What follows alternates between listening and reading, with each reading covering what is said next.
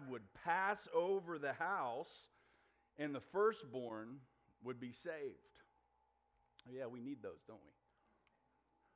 Because of the blood of the Lamb, then that God would pass over the house and the firstborn would be saved. And in celebration of God passing over their houses and their escape from Egyptian slavery happening consequently, they were eating this Passover meal. And it's the Passover meal that they're eating. And this is what I think a lot of people don't understand. But it's this Passover meal that they're eating in the upper room that Jesus is about to reconfigure into his own supper. Because within 12 hours or so from this moment, he will become the fulfillment of the Passover lamb of the Old Testament by becoming the true Passover lamb that taketh away the sin of the world. So now that he's becoming the fulfillment of the Passover lamb in the Old Testament, he's reconfiguring the Passover meal into his own supper, or into the Lord's Supper. And Jesus is reconfiguring the Passover meal because he's about to reconfigure how it is that he relates to mankind. You understand that? That's why at the Last Supper, Jesus says in Luke 22:20, he says, "This cup is the New Testament of my blood, which is shed for you." There was about to be a major shakeup. There was about to be a major transition and a reconfiguring as to how God relates to mankind and how God dispenses his grace to mankind, because Jesus shed his blood, bringing in the New Testament. It's the New Testament of Jesus' blood, because Jesus' blood is what brought in this New Testament economy that you and I are currently living in. His blood brought us out of an Old Testament economy and brought us into a New Testament economy. And his blood and his death is what brought that in. And the reason is because of what Hebrews 9:16 and 17 teaches us. Hebrews 9:16 and 17, it says, "For where a testament is, there must also of necessity be the death of the testator. For a testament is of force after men are dead, otherwise it is of no strength at all while the testator liveth." Listen, Jesus' blood brings in the New Testament, because where a testament is, there must also of necessity be the death of the testator. Because a testament is of force after the testator is dead. And that seems confusing at first, but it actually works the exact same way today. At some point in our lives, we would all be wise to have a last will and testament drawn up, wouldn't we? That would probably be a smart thing to do. While I'm thinking about that, why don't you make note of that? We should probably do that. And how a last will and testament works is that it's not in force until the death of the testator. That's exactly how it works. And so Jesus calls it in the New Testament of his blood, because the testament isn't of force until the death of the testator. And what's happening at the Last Supper is there's a major transition happening as to how God relates to mankind, how God dispenses his grace to mankind. And Jesus is saying, these things are changing, and the New Testament of my blood is about to be in force. And as I'm making those reconfigurations, I'm going to reconfigure the Passover meal into my own supper. Because though these reconfigurations are something new, there are a lot of similarities. And so Jesus reconfigures the Passover meal into his own supper, because many of the same things he wanted to accomplish from the Passover meal with the Israelites, he now wants to accomplish from the Lord's Supper with us, the church. Because you see, there are a whole lot of similarities between the circumstances surrounding the lives of the Israelites leading up to that first Passover and our lives leading up to salvation. The testimony of a Jew coming out of Egypt and our testimony of salvation, you'd be shocked how similar those two things actually sound. And I want us to look at that, the similarities between the Israelites' testimony and our testimony.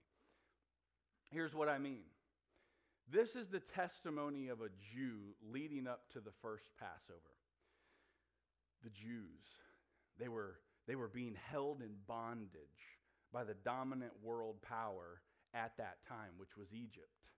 They were being held in bondage by their wicked king, Pharaoh. Every day they worked as slaves under the crack of their taskmaster's whip. But God, He ultimately delivered them, and He did so by using a series of plagues which culminated with the final plague, which was the curse of death upon the firstborn.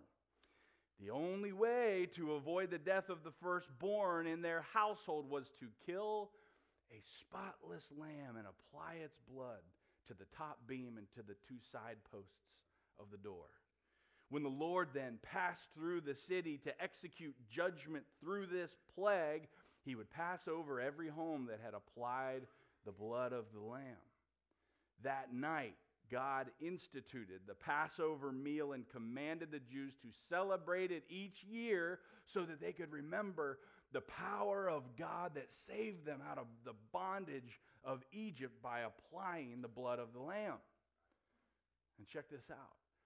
Our testimony sounds very similar to that, doesn't it? It's unbelievable how similar, because we too were being held in bondage as we followed the course of the world. And we were held there by the world's wicked king, Satan. 2 Corinthians 4:4 calls Satan the lowercase g, God of this world. Every day we worked as slaves under the crack of our taskmaster's whip because we were enslaved to sin. But God, He ultimately delivered us from the curse of our first birth when we applied the blood of the true Passover lamb, the Lord Jesus Christ, to our lives. You see, the plague in the Old Testament of the death of the firstborn was picturing the fact that God rejects the first birth, which is why we must be born again. And for those of us that have been born again, God instituted a meal that He's commanded us to observe so that we will remember the power of God that saved us out from under the bondage of this world and sin through the blood of the Lamb on the cross. Wow, that's pretty incredible how God laid out His word for us, isn't it? God used real historic events that actually took place in the Old Testament to paint a spiritual picture of what Christianity is all about over 1,500 years before anybody had a stinking clue as to what Christianity even was. And so the Passover meal and the Lord's Supper, they have similarities, just like the testimony of those that observe each of them have similarities. But God's reconfiguring both things. He's reconfiguring the meal because He's reconfiguring what our testimony of grace looks like because of the New Testament of His blood. But what I also want us to make a special point to see this morning is that Jesus is reconfiguring the Passover meal into the Lord's Supper because, as we've mentioned, Jesus is the fulfillment of the Passover lamb. Jesus is reconfiguring the Passover meal because He is the reason there was no longer a need to celebrate the Passover, because everything about the Passover was pointing to who He was and what He was going to do. Have you ever seen some of the details surrounding the Passover and wondered why in the world is it that God is so concerned with all of these seemingly minute details? Have you ever noticed that? He seems to be concerned with all of these details. So let's look at the similarities between the Passover lamb and Jesus. The similarities between the Passover lamb and Jesus. And listen, we're not even going to hit all of the similarities this morning, but understand this connection to Jesus being the Passover lamb, this isn't a connection that we just made on our own or that I just came up with on my own. That isn't even how this whole thing works. No, it's a connection the Bible makes in 1 Corinthians 5:7. 1 Corinthians 5:7 says, "Purge out therefore the old leaven, that ye may be a new lump, as ye are unleavened. For even Christ our Passover is sacrificed for us. Okay, Christ, our Passover, was sacrificed for us. And the Passover lamb of the Old Testament is pointing to Jesus Christ, the fulfillment of the Passover lamb in the New Testament. In Exodus chapter 12, this is the first place where God lays out some of these particulars of how it was that the Israelites were to observe the Passover. And so I want us to spend some time here for a few minutes. And these next blanks that are going to be coming on your study sheet are not going to be simultaneously coming on the screen, which means you have to listen extra closely to catch your blanks. Are you ready for that? You ready for that on this New Year's Eve? You're staying up till midnight tonight. Don't act like you're tired right now. You got a long way to go, guys. It's a long way to go. But the first thing that I want us to see is quite simply, it had to be a lamb.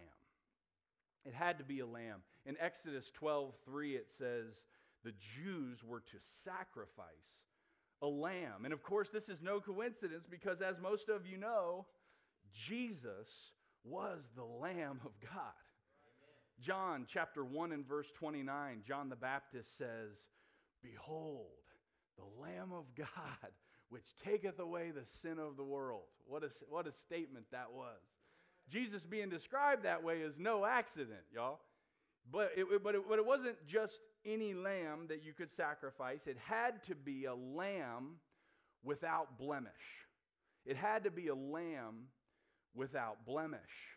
Exodus chapter 12 and verse 5, it says the Passover lamb had to be a lamb without blemish. Listen, it had to be without spot. It had to be undefiled and completely perfect. And you see, Jesus was the lamb without blemish, wasn't he? 1 Peter chapter 1 and verses 18 and 19, it says, "We were redeemed with the precious blood of Christ as of a lamb without blemish and without spot." Jesus was without blemish because he was perfect and because he was sinless. Hebrews 4:15 says Jesus was tempted like we are, yet without sin. And the similarities continue. The Passover lamb, it had to be killed in the evening by the whole congregation. That's an interesting detail. What's that all about? In Exodus 12:6, in the second half of verse 6, it says, "And the whole assembly of the congregation of Israel shall kill it in the evening." And interestingly enough, do you realize that Jesus was killed in the evening by the whole congregation? And the Bible makes a special point to mention that. You can't help but notice how Matthew 27, verses 25 and 46, describe the crucifixion. See, in this passage, Pilate's not liking how things are going. And he's just told this congregation that's gathered, he tells them that he's washing his hands of the blood of this just person, he says. And then in verse 25, it says, "Then answered all the people," how many of them? All the people, "and said, His blood be on us and on our children." That's how bold they were in this thing. And then verse 46 references the last recorded words of Jesus prior to his death at the 9th hour, which would have been the Jewish evening. So just like the Passover lamb, all the people said, "Let his blood be on us and our children." It was literally the whole congregation, and his death was in the evening. How about this one? It was to be killed without breaking any bones. It was to be killed without breaking any bones. Exodus 12:46 and other places give that specific and seemingly arbitrary command. It says at the end of verse 46, "Neither shall ye break a bone thereof."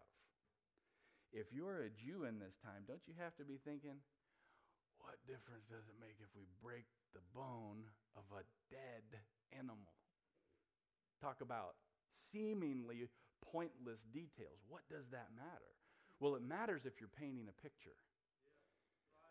There's a reason that we're going to see. But first, I want you to notice that the instructions that God gives to the Jews as to how to handle the Passover lamb here, they're different than the instructions that God gives to the Jews for burnt offerings. Have you ever noticed that?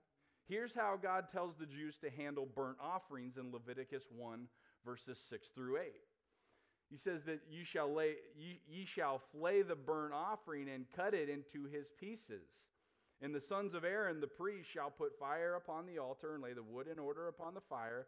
And the priest Aaron's sons shall lay the parts, the head, and the fat in order upon the wood that is on the fire, which is upon the altar. Listen, you see, God told them to lay the parts on the altar the way he did, and the head even had to be removed. So the bones had to be broken, you see. Listen, this is how they sacrificed burnt offerings for the next 1,000+ years, but that's not how they were told to kill the Passover lamb. The Passover lamb was to be handled differently. And the reason is because of that picture, because Jesus was to be killed without breaking any bones. Because have you ever seen what's prophesied about Jesus in Psalm 34:20? In Psalm 34:20, it says, he keepeth all his bones, not one of them is broken. And then in the New Testament, in John 19:36, it's confirmed that that's exactly what happened. It says, for these things were done that the scripture should be fulfilled, a bone of him shall not be broken. But you remember it actually there for a minute, it looked like that prophecy was in jeopardy. Do you remember this? It looked like the soldiers were about ready to come and break his legs. They broke the legs of the two thieves on either side of him, according to John 19:32. And according to John 19:32, it says, then came the soldiers and they brake the legs of the first and of the other, which was crucified with him. But when they came to Jesus and saw that he was dead already, they brake not his legs. Imagine that. God is using this seemingly arbitrary and pointless detail about how to handle the killing of the Passover lamb, and he's using it to point us to the true Passover lamb who would have no bones broken. How about this random detail that God gives them as to how the Israelites are to take the blood and put it on the posts? Right? Its blood was to be put on the two side posts and on the upper door post. Exodus 12:7 is where we see that specific detail laid out for us. Strike it on the two side posts and on the upper door posts. Now, those are some pretty specific details, wouldn't you say? You know, why not put the blood in any other variety of ways? There's a lot of ways that you can do that. Why not just put it on the right side of the post? That makes sense to me. Why not just put a check mark on the door? That sounds good, right? But there's a million ways to do this whole thing. But what I want you to see is at the crucifixion of Jesus, there was also blood in three places, wasn't there? Jesus was crucified in between two criminals, wasn't he? That's what Matthew 27:38 teaches us. That's specifically how this thing shook out. There was blood shed on each side of him, like the two side posts. But then there was the Holy One that shed his blood in the middle, and he was the one that was higher, like the upper door post. The Holy One was higher than the two on the side of him. So we see that Jesus shed his blood above two criminals on either side of him. You see, at the crucifixion, there was blood in three places from three crosses, and the blood of one of them was from somebody that was higher than the two on either side of him, or for anyone for that matter. Another truth about the Passover I'd like for you to consider is that it wasn't to be boiled with water. That's what Exodus 12:9 teaches us. Eat not of it raw, nor sodden at all with water. That's what sodden means, boiled or cooked with water. That's another interesting detail that we get from this whole thing. And wouldn't you know, it lines right up with what we discover from the Passover lamb, Jesus Christ. Because though Jesus was thirsty, he did not receive water on the cross. And God's pointing us to that. In John 19, verses 28 through 30, God makes sure to include that detail for us. Jesus, he's been through excruciating pain at this point, pain far beyond what our minds can even possibly imagine. And he hasn't said a word about it, and he speaks up, and he does say one thing, though. I'm thirsty. He says, I thirst, in verse 28. And instead of water, they give him vinegar. And it says, he said he was thirsty, so the scriptures would be fulfilled. Because in Psalm 69:21, it had prophesied, they gave me also gall for my meat, and in my thirst they gave me vinegar to drink. So that's why for the Passover meal, God said, I don't want water associated with this one. I'm pointing you to something. Don't boil it in water. But look how it was to be cooked. Exodus chapter 12 and verse 9 that we were just in says, don't sodden it with water, but what? Roast it with fire. Do you see that? Don't sodden it with water, but roast it with fire. It was to be roasted with fire. There's a reason that after the death of the Passover lamb, there's a connection to fire. Because have you ever seen what Jesus was actually up to during those 3 days and nights that his body lay in the tomb? Have you ever seen this? In Acts chapter 2 and verse 34, when talking about the prophecy of David in Psalm 16:10, it says this.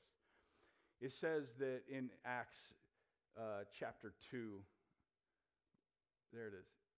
It says, he, that's David, seeing this before, spake of the resurrection of Christ, that his soul was not left in hell, neither his flesh did see corruption. That's a strange verse, isn't it? Jesus' soul was not left in hell, and his flesh didn't see corruption.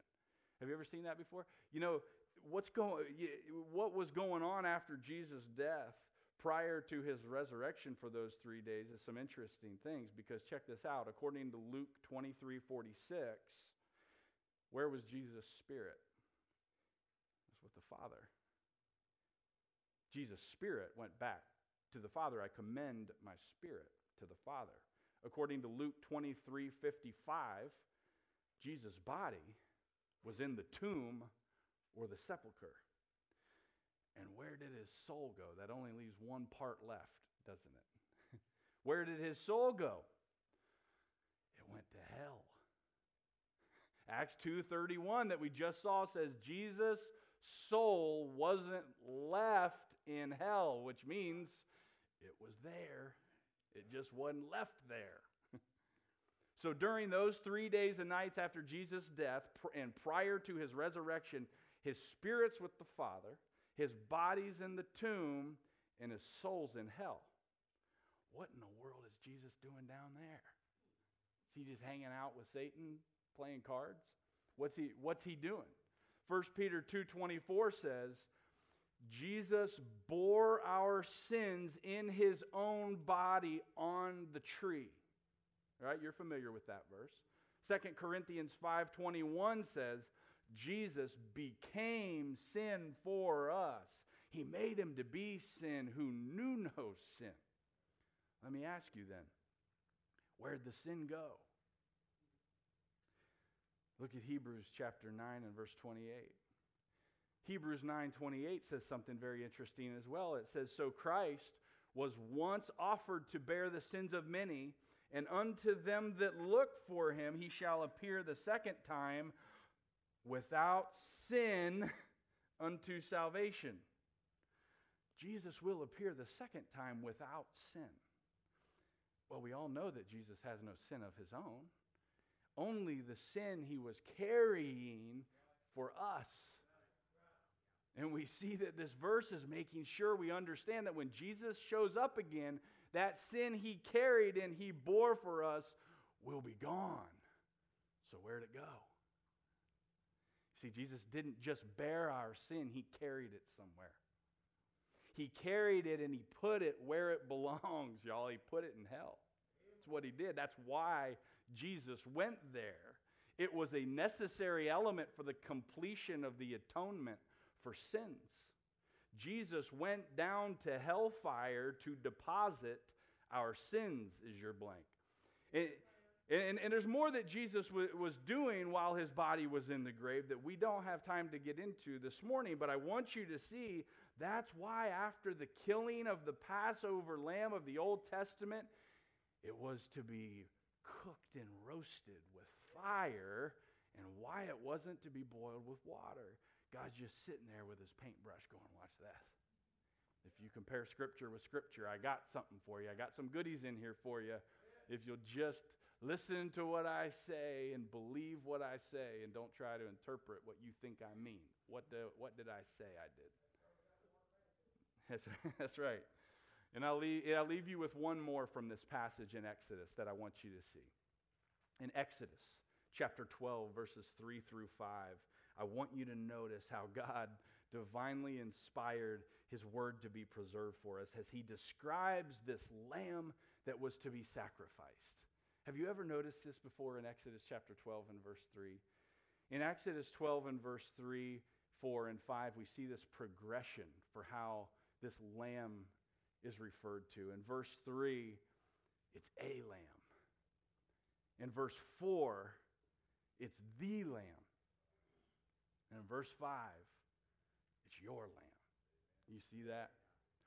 Listen, in order to be saved and in order to be spared from God's wrath and to have access to forgiveness of sins, it required a lamb. But you see, it couldn't just be any old lamb. It had to be the lamb. And the fact that not just a lamb was sacrificed, but the lamb was sacrificed, and the lamb gave the entire world access to salvation, won't do you any good until he becomes your lamb. Until you receive the sacrifice of the lamb for yourself personally, and the lamb becomes your lamb, the sacrifice of the lamb won't do you any good. It's got to be personal to you. And I tell you all of these things to show you all of these similarities between the Passover lamb of the Old Testament and Jesus, the fulfillment of the Passover lamb of the New Testament, so that you see Jesus was the fulfillment of the Passover lamb. He was the fulfillment of it, and as the fulfillment of it, he reconfigured that Passover meal into his own supper, the Lord's Supper. So Israel, their testimony it's painting a picture of our testimony, and Israel's Passover lamb is painting a picture of the Passover lamb, and there's countless similarities between those things. Everything about the Passover and the testimony of the Jews was all picturing what was coming in the future, and so God reconfigures the old into the new. And that's what we're participating in this morning, and that's what the Lord's Supper is all about. So we need to understand this thing about reconfiguring, but it's also about remembering. The Lord's Supper, it's about remembering. God desires for this time that we're spending this morning, He desires for it to be a time where we look back in remembrance. And listen, that's really the significance of the two symbols that comprise the supper, the bread and the cup. That's what it is. He intends for them to bring us back and to remember, to bring us back to something tremendously significant to Him and something tremendously significant to our salvation and something He wants us to always have in our remembrance. So let's look at a key passage related to the church observing the Lord's Supper, which of course is found in 1 Corinthians chapter 11. Paul says in 1 Corinthians chapter 11, beginning in verse 23, he says, "For I have received of the Lord that which also I delivered unto you, that the Lord Jesus, the same night in which He was betrayed, took bread. And when He had given thanks, He brake it and said, Take, eat, this is my body which is broken for you. This do in remembrance of me. After the same manner also He took the cup when He had supped, saying, This cup is the New Testament in my blood. This do ye as oft as ye drink it in remembrance of me." God wants to bring us back to a place of remembrance. But to really understand the full significance of these two symbols, I want to bring to your attention that this isn't the first time that Jesus has used the metaphor of the bread and the cup and of the symbol of his body and his blood. The first time the disciples heard him talk about this was in this discourse or this argument that that Jesus is having with the Jews in John 6.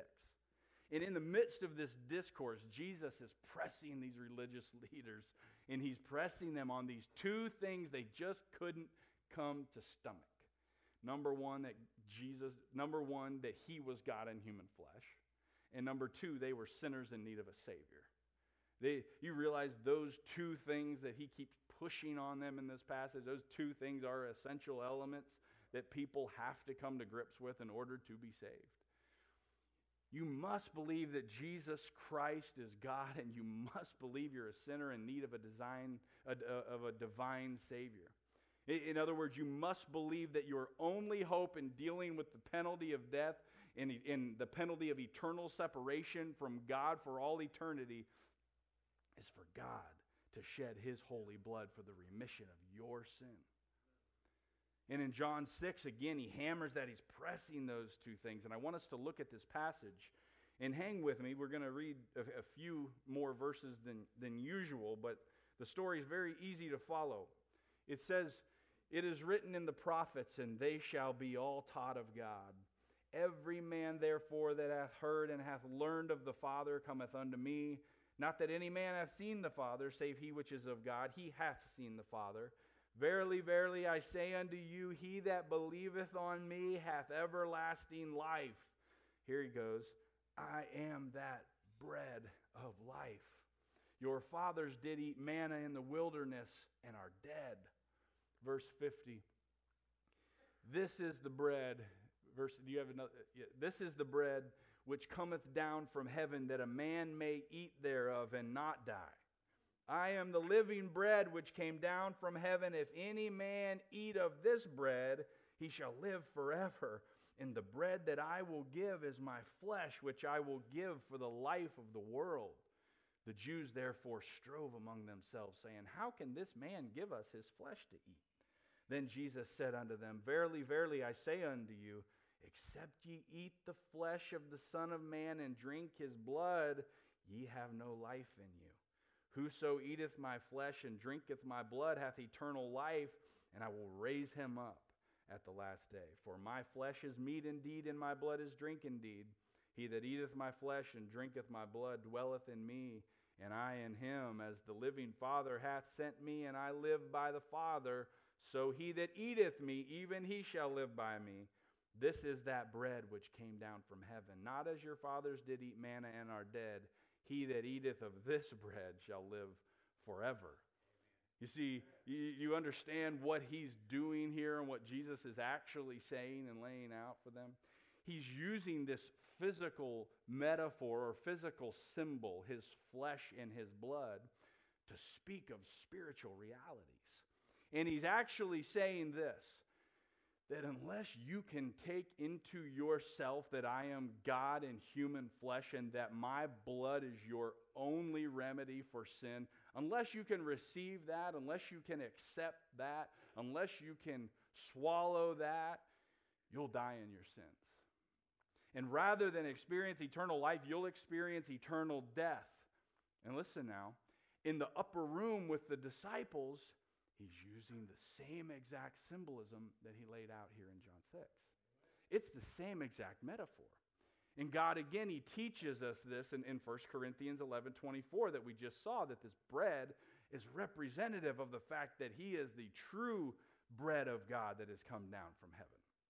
And that he is God in a human body or God in human flesh. And so he's saying from now on, when you eat this supper, let this bread take you back to remember who I am.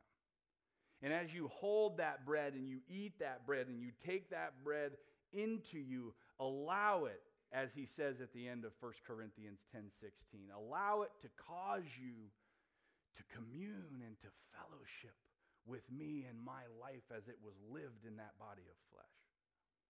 And from now on, when you drink this cup, of this cup in this supper, let this fruit of the vine what the end of Deuteronomy 32:14 calls the blood of the grape. As you drink it, let it take you back and let it cause you to remember what I did as I, God in human flesh, shed my blood and died your death so your sins could be remitted. As you hold that cup and as you drink it, take it into you and allow the first part of 1 Corinthians 10:16, as it says, to cause you to commune with my very blood and cause you to commune and fellowship with me in my death.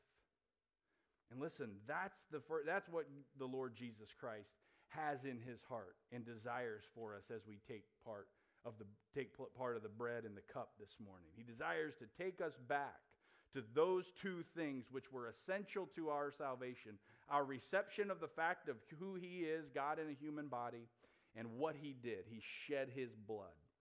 And he desires for us to allow the bread and the cup to cause this to be a time where we're brought back in remembrance, or to cause his body and his blood to be brought back into our conscious mind so that we fellowship with him in his very life and in his very death. So he desires this morning for us to look backwards in remembrance of who he is and what he did. It's designed to cause us to look backward in remembrance to the cross that gave us access to salvation. That's what the Lord's Supper is all about. So it's about reconfiguring, then it's about remembering, and then lastly, this supper is about repenting. It's about repenting. God wants us to look at our present state spiritually, and he wants us to evaluate something. This is something that God takes very seriously. He passionately desires to have a time of communing and fellowshipping with us this morning as we reflect and we remember who Jesus was and what he did. He wants us to be brought back to that sacrifice that he made for us on the cross. God desires to have that time with us this morning. It's something he's passionate about, but it's something that he takes very seriously. And because he takes it so seriously, he's designed this time to be so special. This bread and this cup that we're going to take, again, it's not something that we should take lightly. We should take it as serious as God does. It's extremely important that we do that this morning because of the warning that we receive in 1 Corinthians 11:27. And in 1 Corinthians 11:27, Paul is talking about the Lord's Supper, and here's the warning. I would never preach this message without this part of the passage. It says this: "Wherefore, whosoever shall eat this bread and drink this cup of the Lord unworthily shall be guilty of the body and blood of the Lord. But let a man examine himself, and so let him eat of that bread and drink of that cup. For he that eateth and drinketh unworthily eateth and drinketh damnation to himself, not discerning the Lord's body. For this cause many are weak and sickly among you, and many sleep. For if we would judge ourselves, we should not be judged." This isn't just some sort of tradition that we're going to. This isn't some sort of religious tradition, Baptist tradition, whatever. It isn't anything like that. This is nothing that the Lord takes lightly. You see, in all aspects of life, the things that God designed to be the most beautiful get the ugliest when you mess them up, don't they? That's how it works. And so when we mess up what God designed to be something so beautiful and a time of rich intimacy and fellowship, the other side of that coin are the consequences that I just read. So if we eat of the bread and drink of the cup unworthily, then we eat and drink damnation to ourselves. Not damnation to hell, but we eat and drink judgment to ourselves to the point that we could get weak, sick, or die, according to the passage. And I know that's heavy, but that's how serious God takes the time that we're about to spend together. That's how serious he takes it. So what do we do so that we don't approach the Lord's Supper unworthily? The answer is in the passage. Verse 28, we examine ourselves. And verse 31, we judge ourselves. So we examine ourselves and we see if there's sin and we judge it. And we own that sin and we disown that sin and we move forward. And we do like 2 Corinthians 7:1 says, which says, having therefore these promises, dearly beloved, let us cleanse ourselves from all filthiness of the flesh and spirit, perfecting holiness in the fear of God. You see, the answer here isn't just, okay, well, I guess I just won't take the cup. No, that's not the answer. That beats the alternative of taking it unworthily. I will give you that. But the answer is examining ourselves and repenting and cleansing ourselves from the sin and then turning from it. Let this be the day that all that junk is dealt with in your life and you're freed from that bondage. Those things that you've been holding on to that you know you got to let go of, those temporary pleasure with long-term regret things that we fall in love with. Let today be the day that we deal with all of that. I have no doubt that if you just sat there, which I hope you're doing, and evaluated your life over the last few months, or I guess over the last year would be appropriate, as we look at those things, I would imagine there are different things popping up in different people's minds right now that maybe you haven't dealt with them yet. Man, this is a great time to go ahead and nail that thing down and deal with it. Maybe there's some habitual sins that have been coming to your mind that you're continuing to struggle with. Maybe some of us are struggling with pride right now. Right? You can't stomach the idea of ever have been wrong, ever getting called to the carpet for anything. Others, maybe it's bitterness. Maybe you're struggling to forgive somebody right now when you know you've been called to forgive as Christ forgave you. Maybe there's others that the places that your eyes and your mind goes, you'd be ashamed if everybody in this room knew where that was headed. Others of us, we're not being the husband we've been called to be. We're not being the wife that we've been called to be. Others of us, we may not be parenting our kids the way that we've been called to parent our kids. Maybe some of us know that we've been called to evangelize the lost, and we hadn't shared the gospel to a soul in the last year. There's a lot of different things. And so as we're evaluating where we are and as we're evaluating our lives right now, as we commune and fellowship and remember what the Lord did for us, would you come before God right now and own those sins and disown them? Would you do that? Would you get right before God and do that? I'm going to give us some time right now to do that, and I'd like to ask you to bow your heads. And let's do as the Scripture says, and let's take a couple minutes to reflect and examine ourselves. Let's deal with whatever it is that God is revealing to you this morning so we can approach this table worthily and we can commune and fellowship with the Lord, and this time can be everything God intended it to be. You spend the next few minutes examining yourself.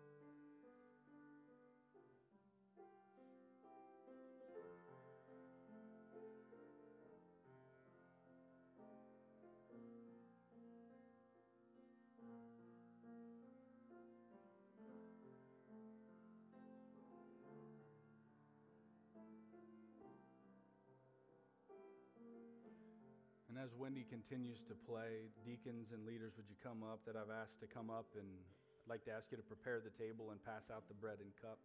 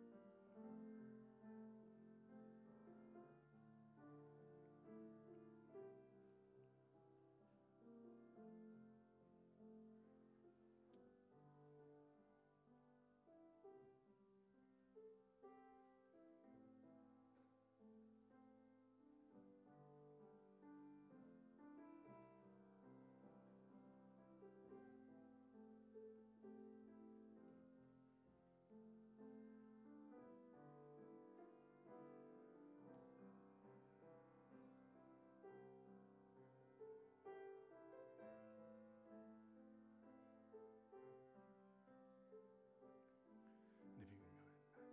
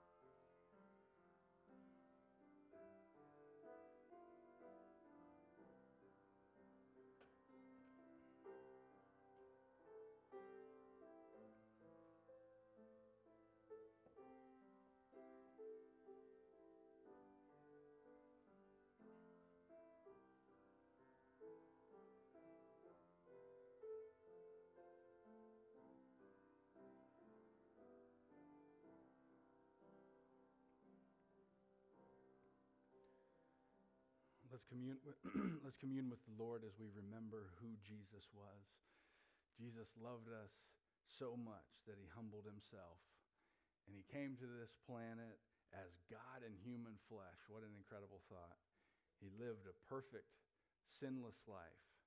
And as Paul is teaching us about the Lord's Supper in 1 Corinthians 11, here's what he says starting in verse 23. He says, 1 Corinthians 11:23. He says, "For I have received of the Lord that which also I delivered unto you, that the Lord Jesus, the same night in which he was betrayed, he took bread. And when he had given thanks," and let's stop right there, and I'd like to ask Jeff if he would stand and give thanks for the symbol of the bread. Our Father, we come to you in Jesus' name, thanking you for this bread, Lord, that symbolizes your body, the perfect Son of God that was born of a virgin.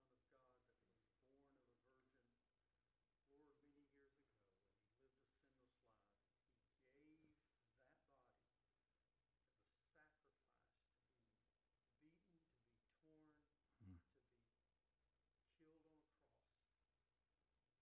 But Lord, he gave his life. They didn't take it.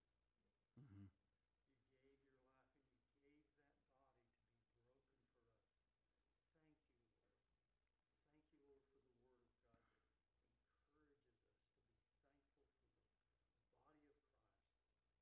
thankful for the body of Christ that was crucified for us. In Jesus' name, amen. And when he had given thanks, he brake it and said, "Take, eat. This is my body which is broken for you. This do in remembrance of me."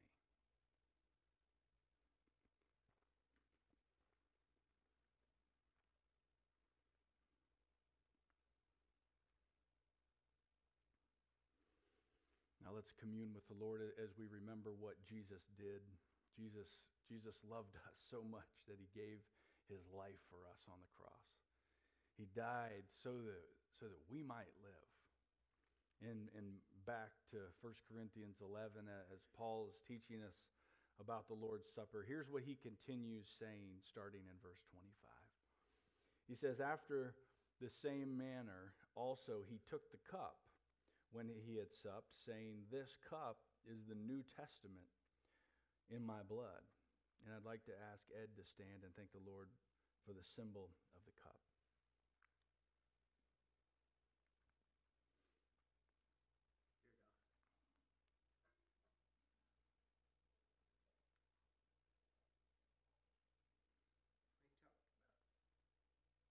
Dear God, we talked about New Year's resolutions and how weak they are. There's so much power in your blood. Mm-hmm. It's the most important blood that's ever been brought to this earth, and it was shed for us.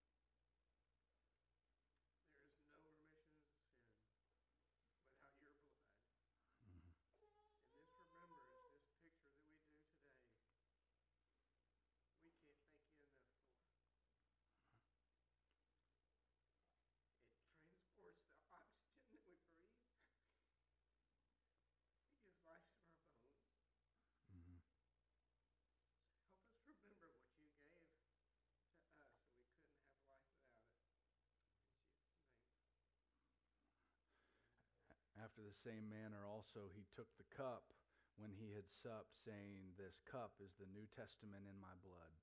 This do ye as oft as ye drink it in remembrance of me.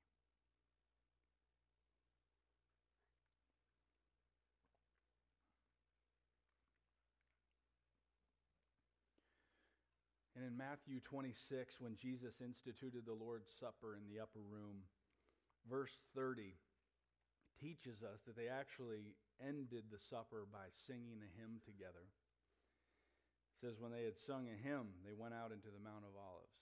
And so this church has traditionally done just that, and we've done that a little different than we have typically do in a normal service. And so what we've typically done and traditionally done, I'd like to ask for you guys to do it and stand, if you would stand and make a circle. However we make that circle best, well, I have faith we'll figure it out.